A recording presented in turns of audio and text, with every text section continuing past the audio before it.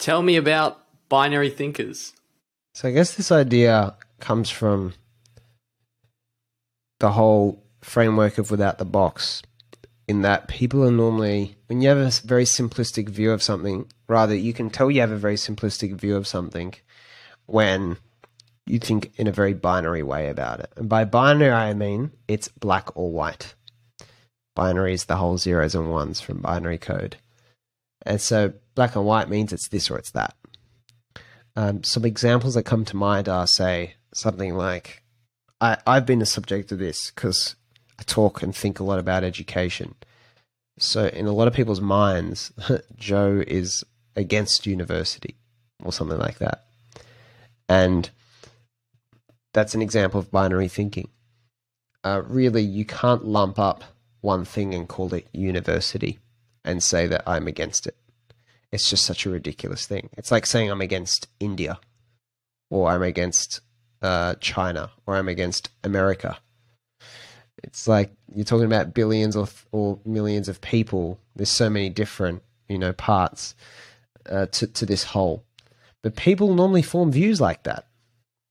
They form views in absolutes, especially when you're not, when you don't look deeply into an area. So though I might explain my stance on university is a tool for something, and it probably is given a much bigger role than it wants or warrants. It's not designed to help you find your calling in life. It's designed to help you get qualification in an area primarily, and secondarily provide a sort of campus or environment normally. Again, that's very different depending on where you are in the world, to socialize yourself into, these career-related experiences and groups. And so, it depends, would that meet someone's objective? And so it's a non-stance on university. It's actually just a question like, what's the situation? And so a binary thinker on something like education or post-high school hears that and goes, they're trying to put me in two buckets, and they only have two buckets. You're either this or you're either that. And based on the explanation, they just put me in whichever bucket they think it falls into. Do you think is that primarily because it's easier to do that rather than think it through and investigate a little further? Or do you think it goes a bit deeper than that? Probably a combination. The human brain works on heuristics. It looks for shortcuts. That makes sense because your brain is a part of nature, and nature is always trying to be conservative with its resources. So you don't have endless brain power. The example is what they call the cocktail party effect. If you've ever been at a party, I'm talking to you, I'm only focused on our conversation. There's a million conversations, but my spotlight of attention is on you. I don't know what everyone else is saying, but then I hear my name. So I hear my name and I turn, which is a very common phenomenon. So have I been listening to that conversation the whole time? And then I've just detected something that's relevant because I've heard my name and turned. So it's this funny thing about human attention. So your brain has heuristics help your brain think because you can just form a shortcut of thinking. This is what a big part of, I'd say, something like racism is. We were designed to be tribal. So the mind was designed for much simpler tasks than it takes on now, rather than contemplating a whole geopolitical landscape. And it's easier to form the assumption that these type of people are bad, these type of people are good. So we come up with all these different things, and that's why I'll hear someone, making very prejudiced comments against a particular race or religious group or something like that based on interaction with a very small sample of that population and forming a generalization on the whole. The binary thinking is just easier and it's lazier, but your brain is designed that way. It needs to be trained, I think, if it's really going to question. It has to be conditioned otherwise. Lady Gaga is a fascinating person, and she talked about how she doesn't really perceive gender or appearance or things like that when she looks at people, because having grown up in New York, she argues it's just such a diverse place that people are just so different. Therefore, you don't really look at people.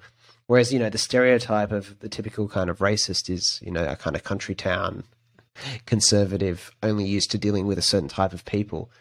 And again, you could bring in DeMello, like a lot of fear of the unknown. But the unknown means that they haven't had exposure to it, which means they haven't had the chance to investigate it, get curious about it. They make a judgment based on very little information. So I think that's really the common example.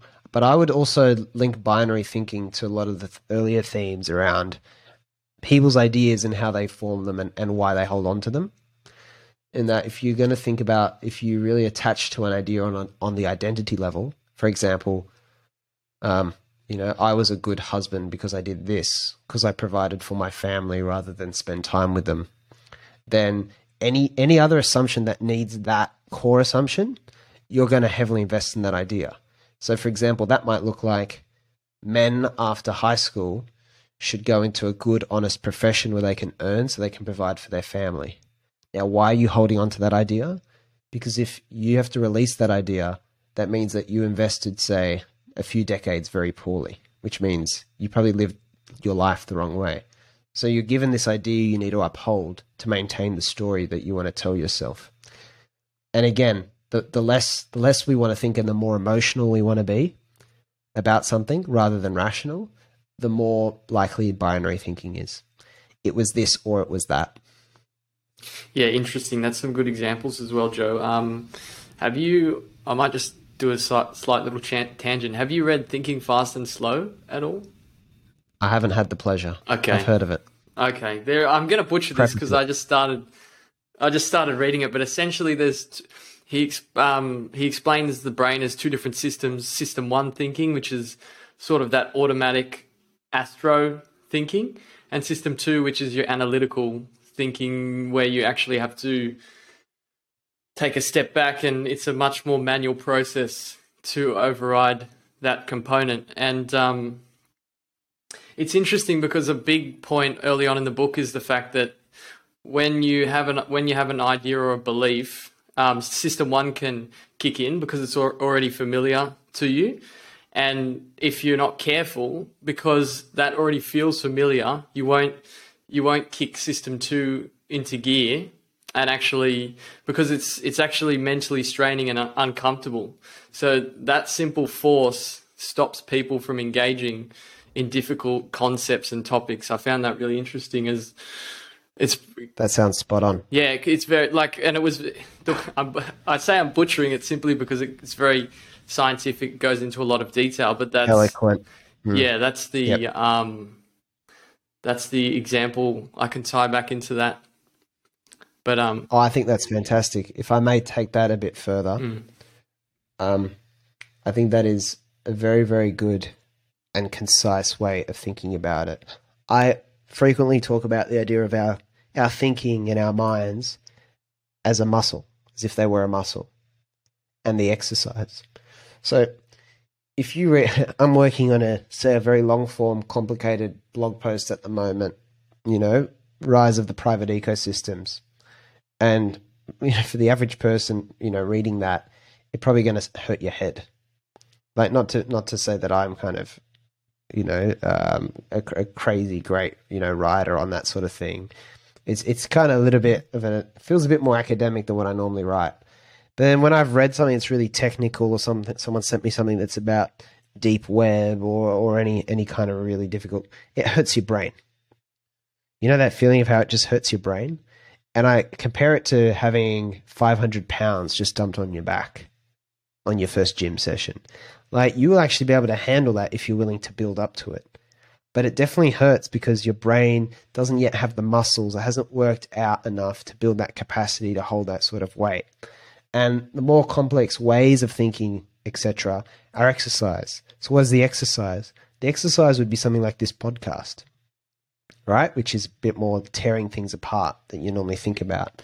It would be doing your own writing, even if you don't publish it, but just doing your own regular writing habit. It would be having open-ended conversations like the conversation Luke and I are having now, that we have off camera, that we have in the Constant Student all the time. It'd be doing those very often with very different types of people that you don't normally talk to on an everyday basis. That'll keep stretching and stretching and stretching. That'll keep exercising all the different muscles of the mind. And the mind rather than the brain. The brain would be the sort of physiological name of the organ. The mind is a construct. It's a concept. But that's the kind of That's the part that's kind of functioning. That's the complicated thing we're always using to navigate this, listen to that. So I think that is a fantastic example which ties into it. And my point with binary thinking is that it's incredibly dangerous. You get very, very limited decisions. When people on a very high level are binary thinkers that have politicians and leaders of large corporations and stuff, they're making decisions that impact millions or billions of people.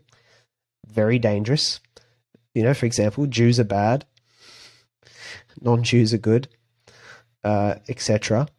So you think about why people think that way, and it's very heavily kind of not rationally ingrained. Really, my point with this, I'd say, is that there is no idea or set of ideas that really is binary. Apart from literally, I'm looking at my desk right now and my phone is literally black, but the desk I'm looking at is white. Just like the cupboards behind me are literally white. But again, that's still perception. We've just labeled this thing white, and what you look at and call white might not be the same as what I look at and call white. So even that is questionable. But there's very few things. Religion, is it black or is it white? Are you a Christian or an atheist? Is it that simple? Or is there no grade in between? We've drawn these lines up for things. Am I good at sport or am I not good at sport? At what point do you become good or bad at sport? Are there not grades? Is the whole thing not a continuum? Am I good at music? Am I good at singing? Well, it depends on who you're going to compare me to. So how can I say that I'm a singer or I'm not a singer? It's a choice. And it's just a choice to actually accept where you might be on a particular spectrum. And everyone is on every spectrum for everything. The failing is only a perceptual one. It's not real. It has no basis.